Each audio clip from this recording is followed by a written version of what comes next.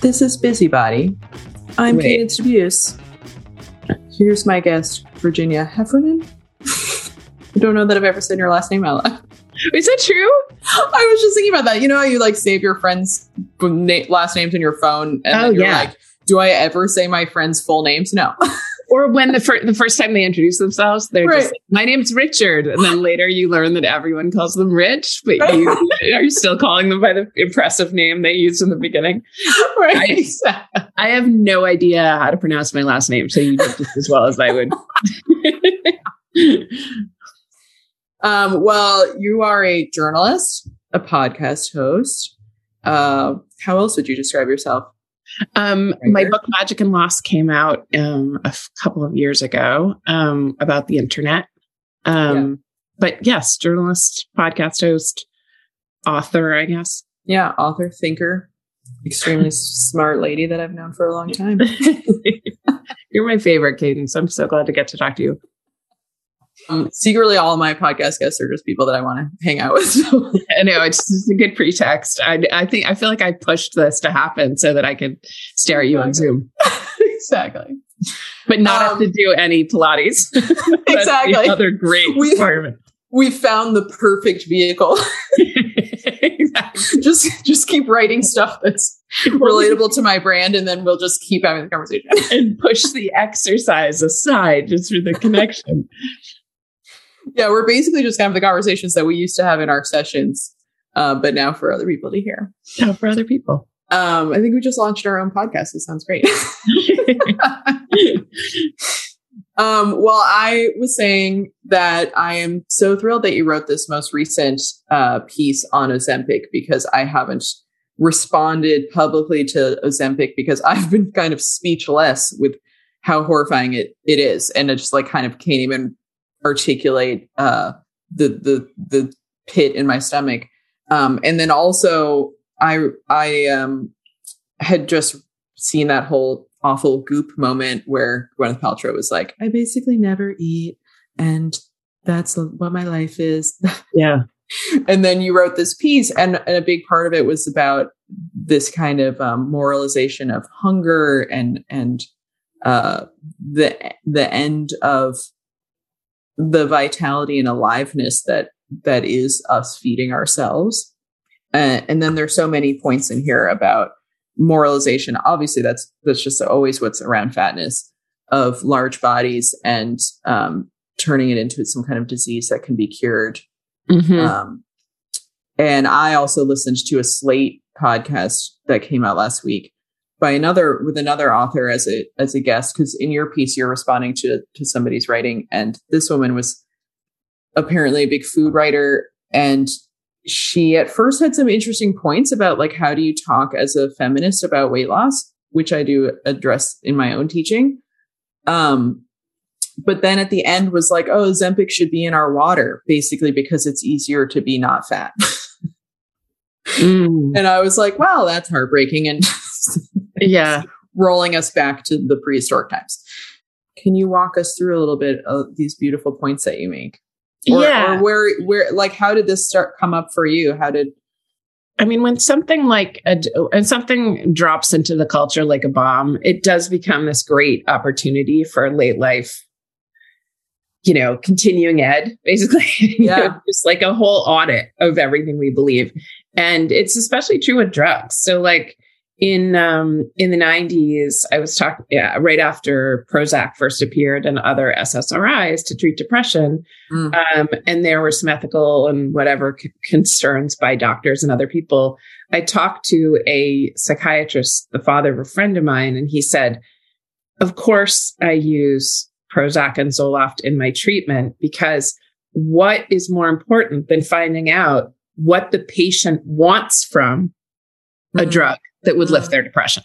It just, as a therapeutic tool, just asking yourself, what would Zoloft do for me? And when I was depressed, I would like look at the little eyes of the little blue pills and just think like, is something in them what I lack? Like I could just put this in me, and all of a sudden my existential fears would lift. And, I ended up taking SSRIs, and I still do.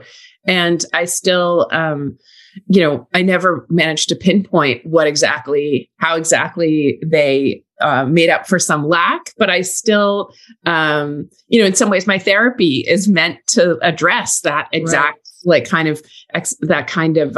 cosmic question.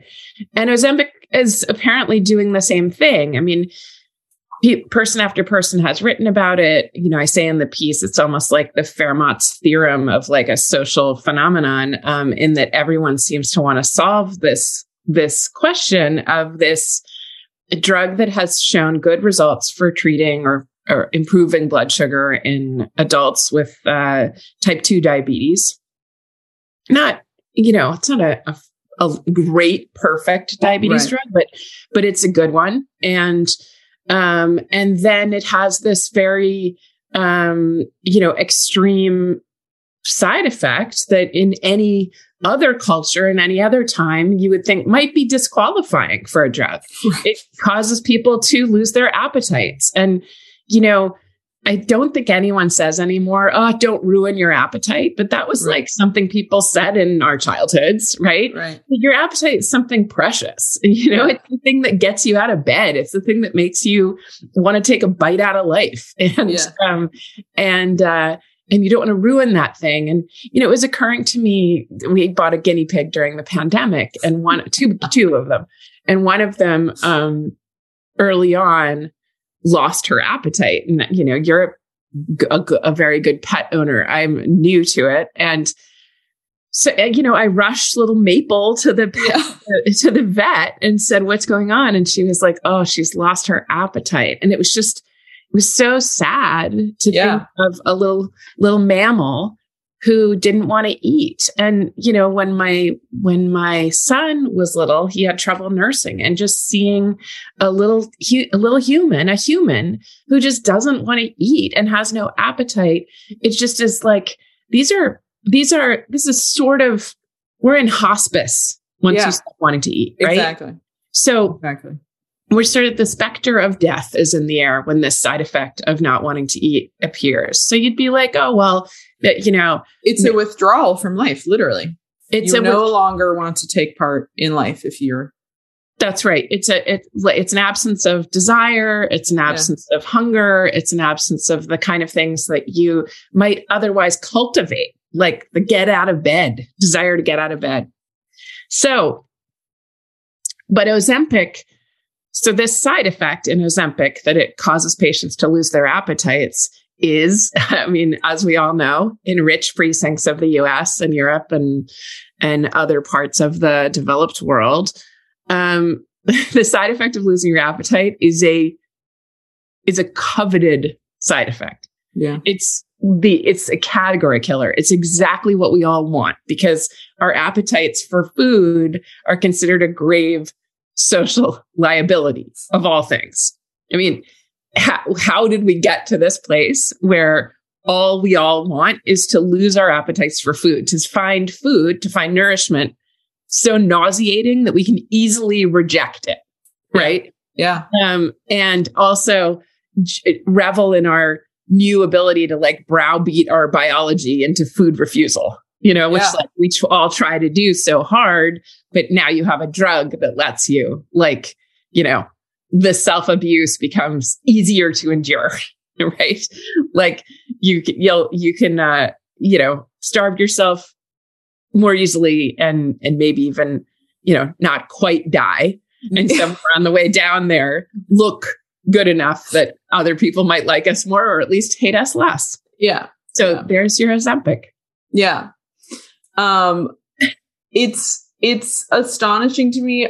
I guess it shouldn't be. I feel naive that just more news outlets aren't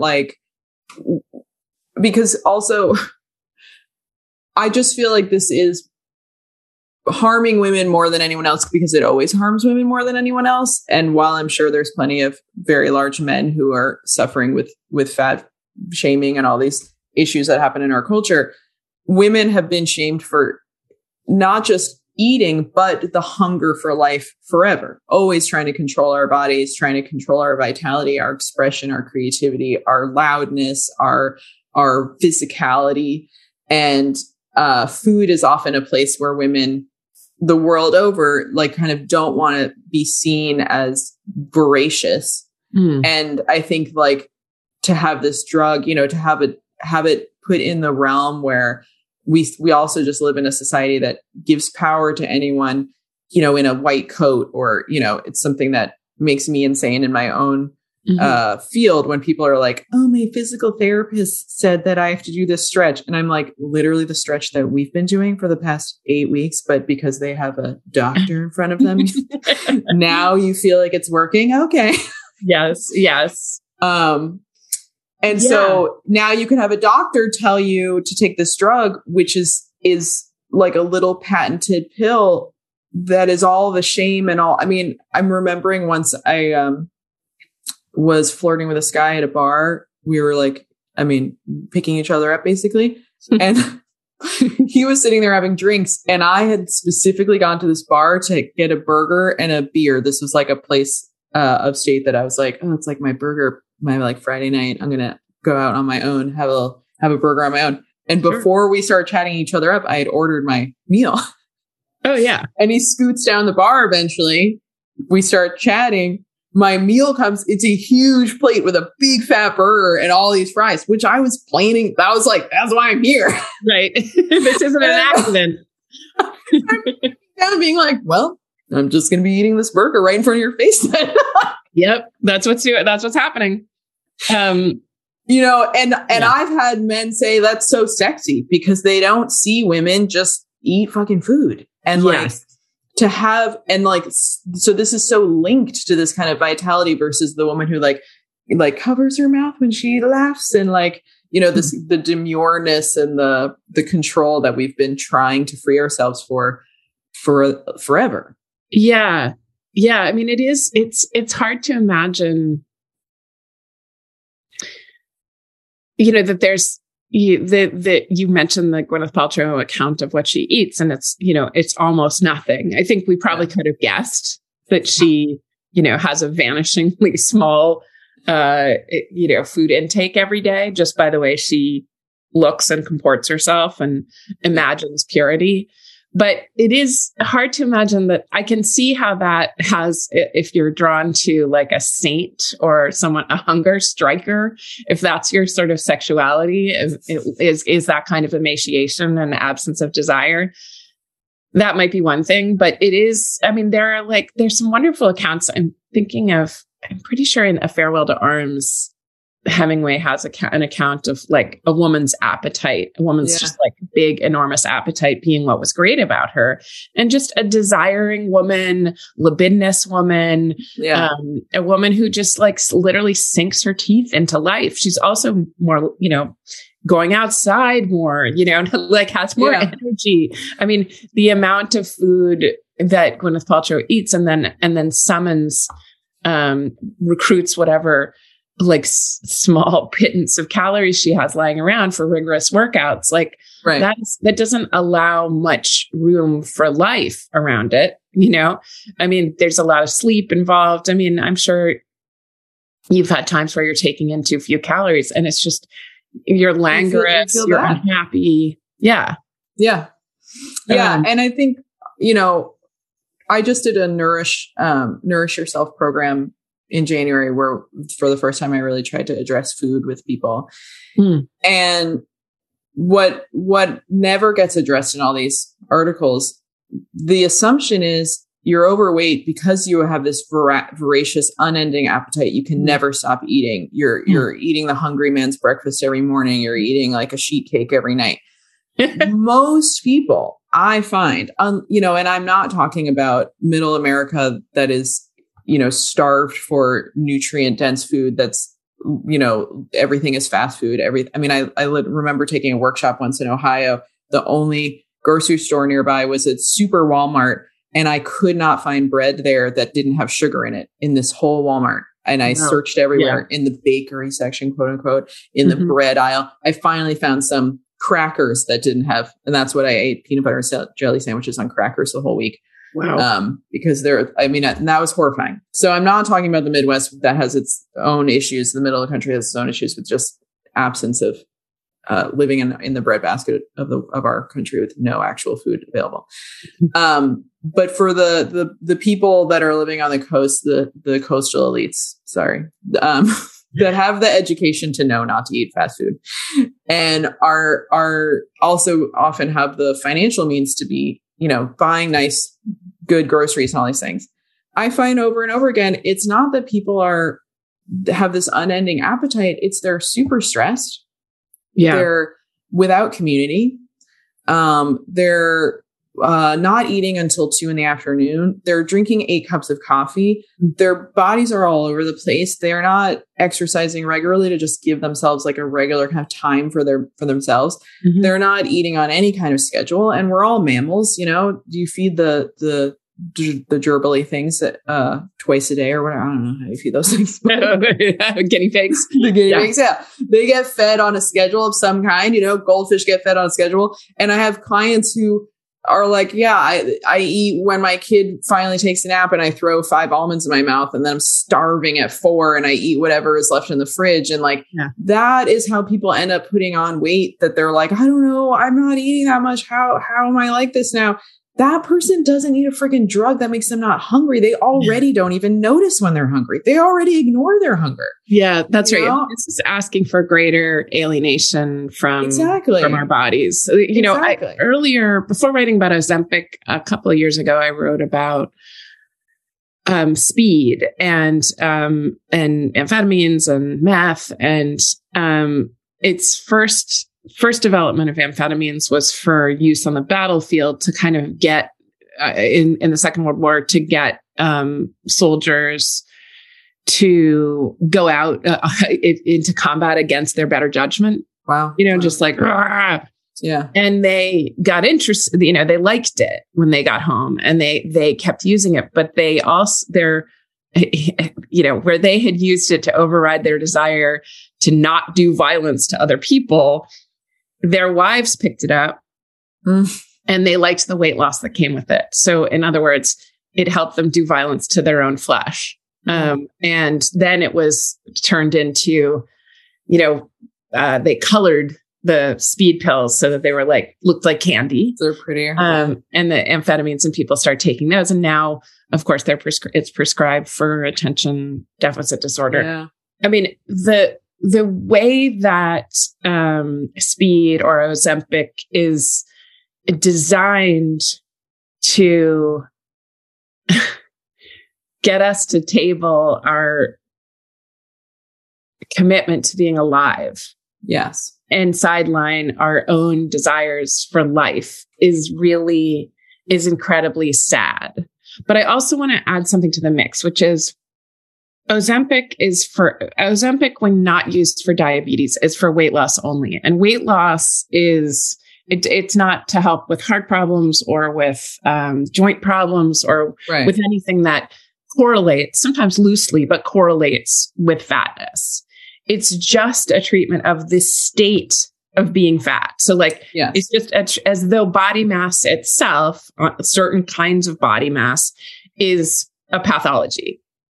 And Gia Tolentino, whose piece in the New Yorker kind of inspired this piece, the one you're talking about on my Substack, argues that, there's something progressive with Ozempic in the sense that it no longer treats fatness, just the fact of being a certain size as a moral problem, and now treats it as a physical one. It's interesting that move is still considered progressive because the discourses around sin and disease have always been about one and the same. This is like Foucault's point in The Birth of the Clinic. And you can think of this happened with gayness, with queerness, that, at first it's this moral crime, and then, maybe it's more like a disease and we can just get people into conversion therapy so they'll get over it. I mean, these are ways of thinking about people, their identities, and the shapes of their bodies, just staring at them and thinking, well, I used to think they're a sinner, but now I just think they're a sicko. Right. And I don't know how that's especially progressive, right? Now I can feel bad for them instead of hating them. I can feel bad for them instead of hating them. I can concern troll them of I'm just worried about your health, right? Yeah. But, to pretend that this represents progress over the other, one model represents progress over the other, ignores that both of them just say being fat is bad. Fat is bad.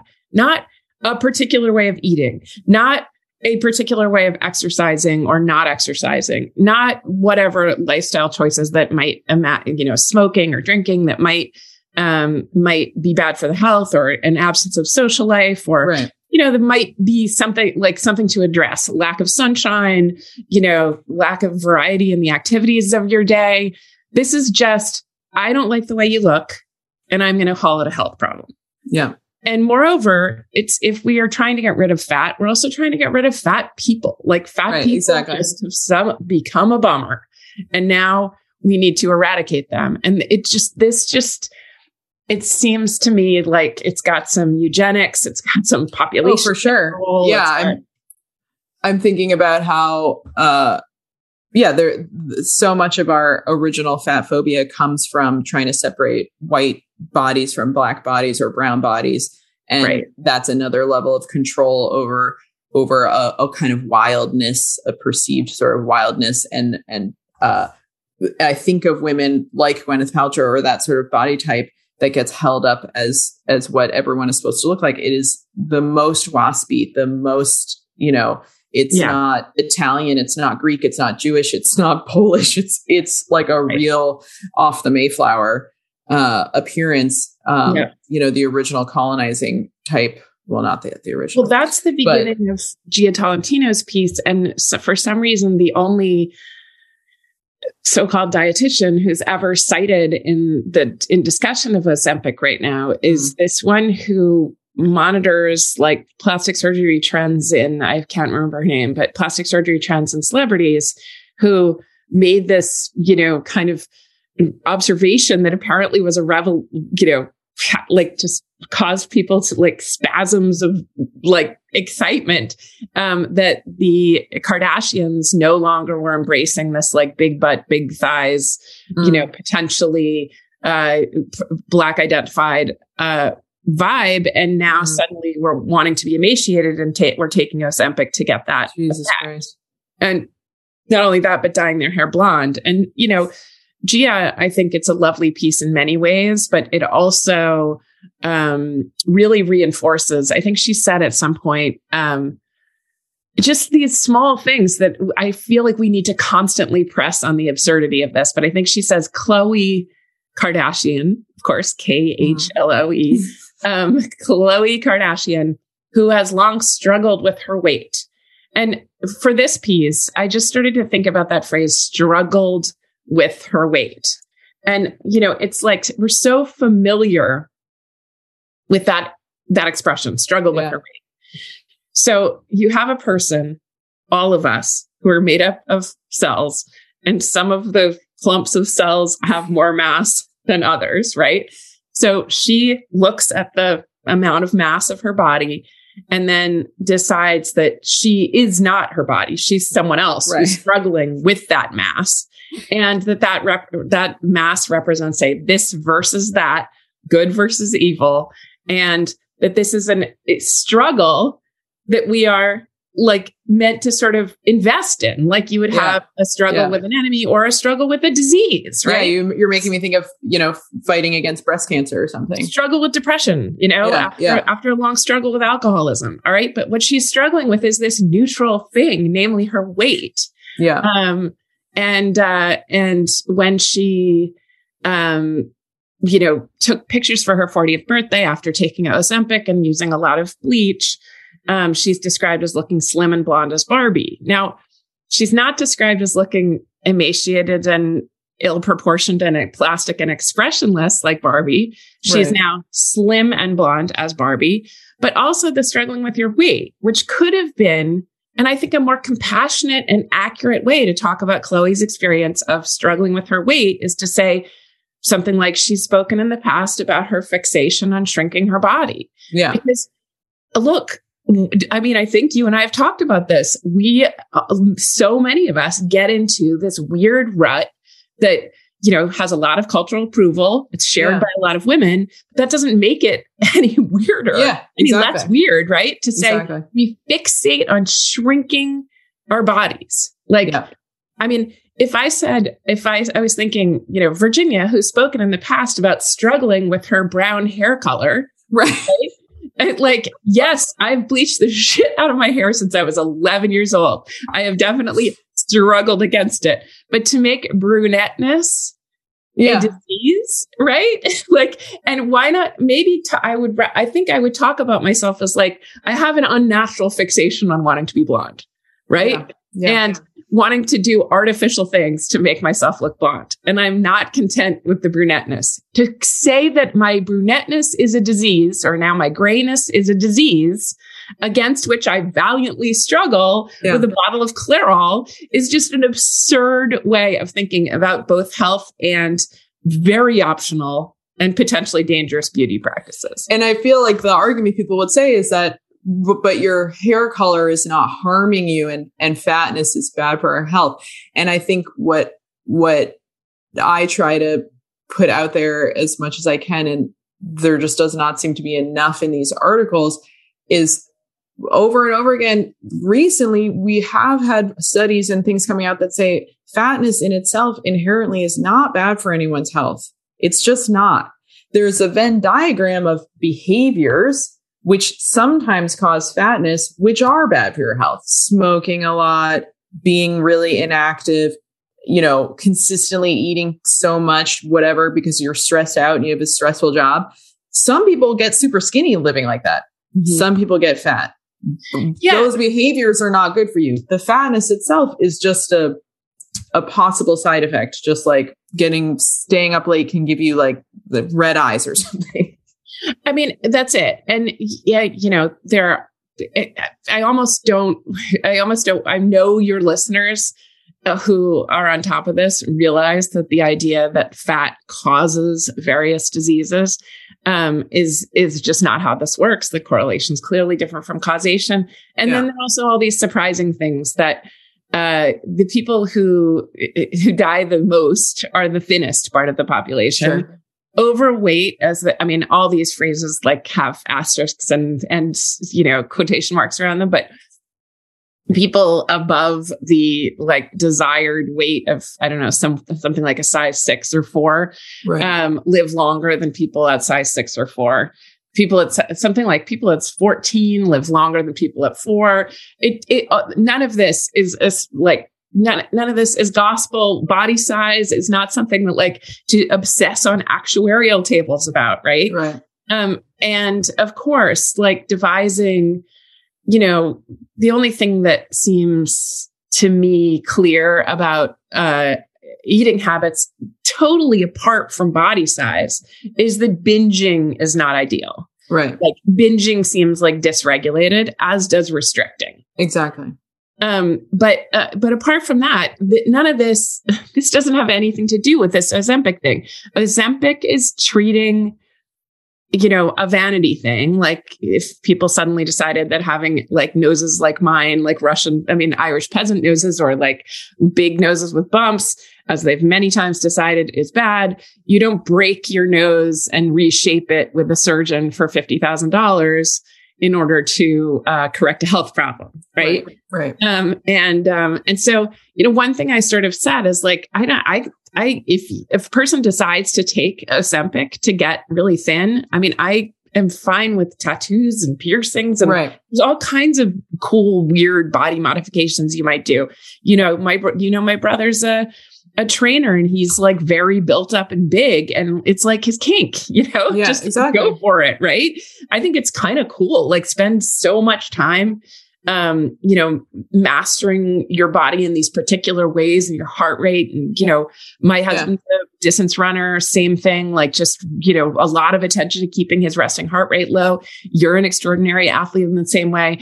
And if people want to do this, I think it's great. The sneaky ways that the moral language then slides into the health language, and then and that as if we're not continuing to just stigmatize people in bigger bodies in the exact same way, and then address the stigma that we put on them with an expensive and honestly dangerous drug. Right. For a treatment of a non-health issue, body mass, has a lot of dangers, actual dangers, including nausea. People say that the vomiting makes it feel like your skull is cracking. It's extremely expensive. Yeah. It's, $1,000 a month. We really are talking about like, the kind of people that take a lot of days off work for like spa treatments and Botox. And like, this is really like sharpening the very tip of the pencil. People who probably do like the vampire blood, they're suffering a lot to be beautiful, that vampire blood facial or whatever. So, that's who we're talking about here. But I think like the psychiatrist wanting to use Prozac to figure out sort of who we are or what we want from pills. I think the other thing here is something you brought up in passing earlier, which is like, what about it's just easier to be thin? Ozempic should be in water because it's just easier. That is another argument that parents in particular, but conservatives have used about their interracially married kids, their gay kids, which is like, look, I don't judge. I don't judge this at all. It's just going to be hard for you out there. Right. Like if we're just opting to be better, like if we're just opting to make things easier for you, like easier to get promoted and easier to whatever, why don't you become a white man? Let's just do that and just while you're at it, keep it straight. And I have pills that will cause a lot of nausea and also, by the way, tall. Another thing has like that I've been reading all the discourse around being tall. Yeah.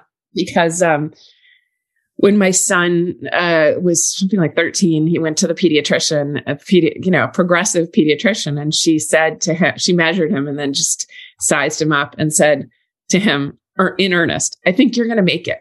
And Ben was like, you think so? And she said, I think you're really close. I think you actually might get over it, be over it. And he was like, oh, I'm so happy about that. It was 6 feet, right? Wow. And it was like, I mean, can you imagine a girl going to her doctor and having the doctor be like, I think you might be 115. You're going to be your final weight. And we thank God. Right. Yeah. So, I put this up about height and boys and people said, well, you do get more jobs when you're over 6 feet and, you get a better salary, which is like, and we just accept that. Right. We just are supposed to lie back and be like, oh yeah, you're right. Life's so much easier when you weigh 115 pounds. So we definitely shouldn't change that at all. Oh, it also happens to be easier, if you have no disabilities and if you have no, and if you're beautiful according to conventional standards. So why don't we just introduce a whole slate of surgeries, skin lightening creams, conversion therapy for gay people in order to make us all mandatory braces for every child, mandatory braces and teeth whitening for every child, rather than even think about cultivating like the most baseline tolerance for different body shapes. How can that be so hard? Yeah. And really all that said, if you decide to go on Ozempic tomorrow and I have a friend on it and you do lose a fuck ton of weight, you look a little weird, but you're thin.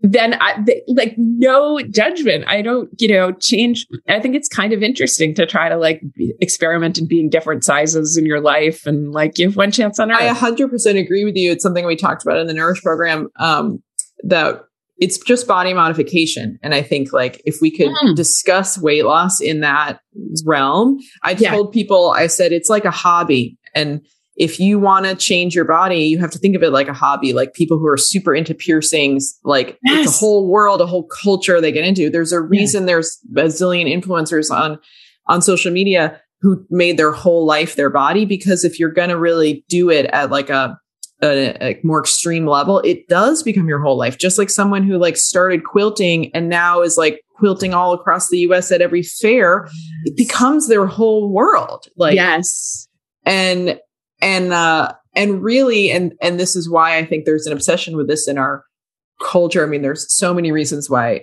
America in general does struggle with our bodies, everything from just these like racist beginnings of fat phobia to the fact that we don't have any kind of food culture. So people don't even know what to eat because you can eat anything you want. In other countries, like, this is what you have for breakfast, this is what you have for lunch. It's not this endless array. Yeah. But what disturbs me always is that we always talk about weight loss, like just on the scale. So people, it is what you just said. It's an obsession with shrinking the body as opposed to vitality, which for some people is building muscle, which also means you lose a little bit of body fat. You look toned, you look athletic, you look healthy, you look strong. Yeah. That is usually, that's what, when people say to me, I want to lose weight, usually what I say is, do you think you might actually mean you just want to see some muscle tone? You want to feel good and strong in your body. You want to kind of see some athleticism. And they're like, yeah. And I'm like, okay, so we don't actually care what the scale says, because that's just shrinking your mass on planet Earth, which is super weird. And I think, that's what Ozempic is putting out there. Again, it's just this idea of losing massive amounts of weight because you're literally not eating, which is, like you said, hospice. That means you're losing muscle. That means you're losing bone density. That means you're literally like losing like kind of the depth to your organs. Like there's a lot happening. Yes. There's a lot happening that is really bad. It's an emaciation. And I watch a lot. I take all these workshops, and a lot of them have human dissection in them. So I've watched a lot of human dissection over the past couple of years, and they're all anatomy workshops, and they often are, they all are cadavers that are donated, right? And so often they're elderly because, that's when people die, hopefully. And looking at these, and they're untreated cadavers. That's what's so interesting with these workshops. Huh. So the tissue is very soft, and it looks as much like life as possible, except that you're dead.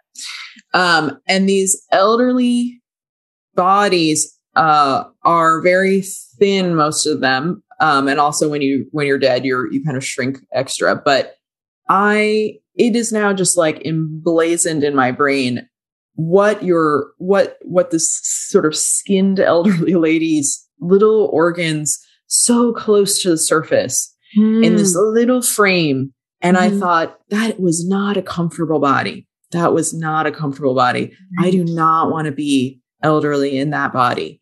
I like watching these videos and seeing your kidneys literally are packed in little butter packs. We literally have extra fat around our kidneys to keep them warm and to protect them. They're one of our only really primarily, if your kidneys fail, you're dead in hours. Yeah. Your heart can be barely functioning and you can live for years. Plenty of people have horribly, terribly low functioning hearts, digestive systems, livers, all kinds of things, brains, and still are alive. If your kidneys fail, that's why we have two. It's part of this magical design we have. We have two kidneys, because if your kidneys go, that's the end of you right away. Yeah. And then interestingly, they're not in our ribs, which protects all of our major vital organs. They're outside of our ribs. They're more vulnerable. So they have fat padding around them that are specific. And literally in a dissection, it looks like there's a little kidney in a butter pack, like you packed butter all around it, and it keeps it safe. It keeps it warm, and it protects it from impact, which is a huge thing that our fat does on our bodies. Uh-huh.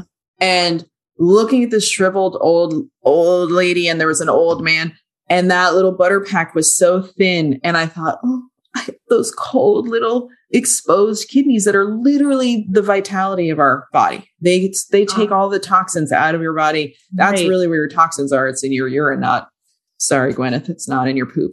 And, like just thinking about what that body felt like, that just is one of the things that makes me so sad about our obsession with shrinking ourselves. It is that loss of vitality. It is close to death. It is inviting a death-like body to walk around in. And that's what I see when I see people who are so small, who are really just losing quote unquote weight, who are losing weight. They're losing muscle. They're losing bone density. It's like, it is a kind of death mask that you're like trying to walk around in. That seems exactly right. And there are these ways that the language and culture continues, in spite of sort of everyone's best efforts to put a superficial gloss on, we want, some level of body acceptance, or, acceptance for all the way up to a size 12 or whatever happens at Victoria's Secret. that we still get a phrase in the New Yorker out of quotes saying that these drugs represent drugs like Ozempic represent a treatment for diabetes and obesity. Right. Now, not only is obesity considered just like a ridiculously ambiguous term that is not, that is predicated on the body mass index, which is itself super flawed, ridiculous, but it's increasingly being considered a slur because, calling someone morbidly obese as if it's a medical condition, especially with that word morbid, is meant to bring down just, the wrath of God on the person. And because it sounds vaguely medical, but isn't at all. It just can be used in this like intense stigmatizing way. But even if they've decided to use that word and not recognize that many people in sort of mainstream thinking about body size consider it derogatory, to say that it's diabetes is such a life compromising disease. We really diabetics really need better and cheaper treatment all the time. And the society needs to mobilize to care for people with both kinds of diabetes. And juvenile diabetes is so difficult. Late onset diabetes 2 is terrible. Diabetes 1, but you can live a wonderful full life with diabetes. We need to have a healthy respect for that disease, and especially for the reducing of insulin treatments and other kinds of treatments for it. Obesity is a description of some bodies. Right? Yeah. So you cannot say a treatment for diabetes and obesity. There might be a lifestyle decision of binging or restricting when you eat that could be treated with therapy, that could be treated with other kinds of health practices, including making more friends or learning to play the piano or going on long walks. And then there also is, just a complete cultural derangement where we think about our bodies and other people's bodies with this high level of contempt. And that weight stigma, in addition to the restricting binging cycles, are really bad for your health, right? Yeah. Not the given size of your body, but the fact that one thing we can say with confidence about everyone of pretty much any size is that they except on the upper end of the scale sizes especially, is that we've been dieting our whole fucking lives. Nobody needs to be told, what you should do is eat less. All of us, as we know from the fact that Ozempic, which causes skull cracking, vomiting and nausea and gastrointestinal distress and is very expensive, the fact that people will risk all those things in order to shrink their bodies suggests that we have no level of tolerance, let alone love of bigger bodies. Right. There's this crazy thing where there's this fear, you've probably seen it, this fear that fat is now acceptable because, 12 brilliant fat people have tried to say, hey, maybe don't kill us. Maybe treat us for heart disease instead of treating us for our identities. And so now suddenly, everyone, fat acceptance is everywhere. And now just people think it's okay to be 700 pounds. Nobody thinks it's okay, right? Don't worry. We all still hate ourselves. Don't worry for 1 second that because we listen to Lizzo that we might stop loathing our bodies, because that we're all there. You got us, right? And so much do we loathe our bodies that we're about to start taking, or lots of people are taking this injection they have to take for the rest of their lives for $1,000 a month with the vomiting and the gastrointestinal distress and nausea. That does not suggest a culture that thinks it's okay to be anything but a Gwyneth Paltrow size 2. Yeah. But I think there's a lot of upside here, which is many of us are coming to realize that investing in new ways to destroy ourselves and thinking of the self-destruction as some kind of self-care, right? Is just defies understanding. It's absurd that it's gotten here. And that accept your body, come to love your body, try not to restrict and binge, get away from the weight stigma, and things start like chilling out. You start like walking or exercising or running, and you start going to see you, Cadence, and you start just like eating normally. I mean, yeah, we have this, Richard and I have this friend visiting, and he said, "Do you two just eat whatever you want?" And Richard said, "Yeah, I don't know. Like when we first got together, we were like, should we just eat whatever we want?" And we've kind of been doing that for 5 years. And he said, "God, because I just didn't even realize how much my wife and I," he's here without her, "just are constantly thinking, we had dessert 3 days ago. We can't have it today. And once you drop those kind of calculations, it is amazing how well things start to like kind of shake themselves out." Yeah, no kidding. I mean, you're talking about becoming in touch with yourself versus always this outside perspective and this kind of disembodiment of sort of, like you said with Khloe Kardashian, seeing instead of being one embodied person that is living in this body, that's living and breathing and experiencing the world and responding to the world. We're so used to separating from our bodies, being told to separate from our bodies, looking to the outside, looking to outside messages to tell us how we feel, how we should eat, what our hunger level is. It's what I'm always trying to teach people too, is just to really feel, how hungry are you right now? Then eat for that level of hunger. Why are you starving at 7:00 at night? Let's figure out how to eat earlier in the day so that you're not ravenous at that time, because that's uncomfortable. Not because I don't want you eating, but because that's just uncomfortable. No one likes that feeling. Yeah. And to live without all these rules, which are like, who made up all these rules anyway? Clearly, I mean, it's always old white men. So until we live in a world where that's not the case, all rules should really be questioned very strongly. Maybe I'll leave you with this, but the New Yorker article ends with a TikTok surgeon. Don't know what that means. I don't know. God. That's where, if it's MD is from TikTok, but that's what it is. A TikTok surgeon. He'll perform remote surgery on you via TikTok. Anyway, recently quoted as saying, what's so great about Ozempic is, he says, they, meaning probably women, they're no longer going to have to accept that they should just be happy with the body they have. And all I could think was, oh my God, this is so awesome. We don't have to be happy with the way we are. We can continue to be filled with self-loathing and self-savagery and self-disgust. This is so radical.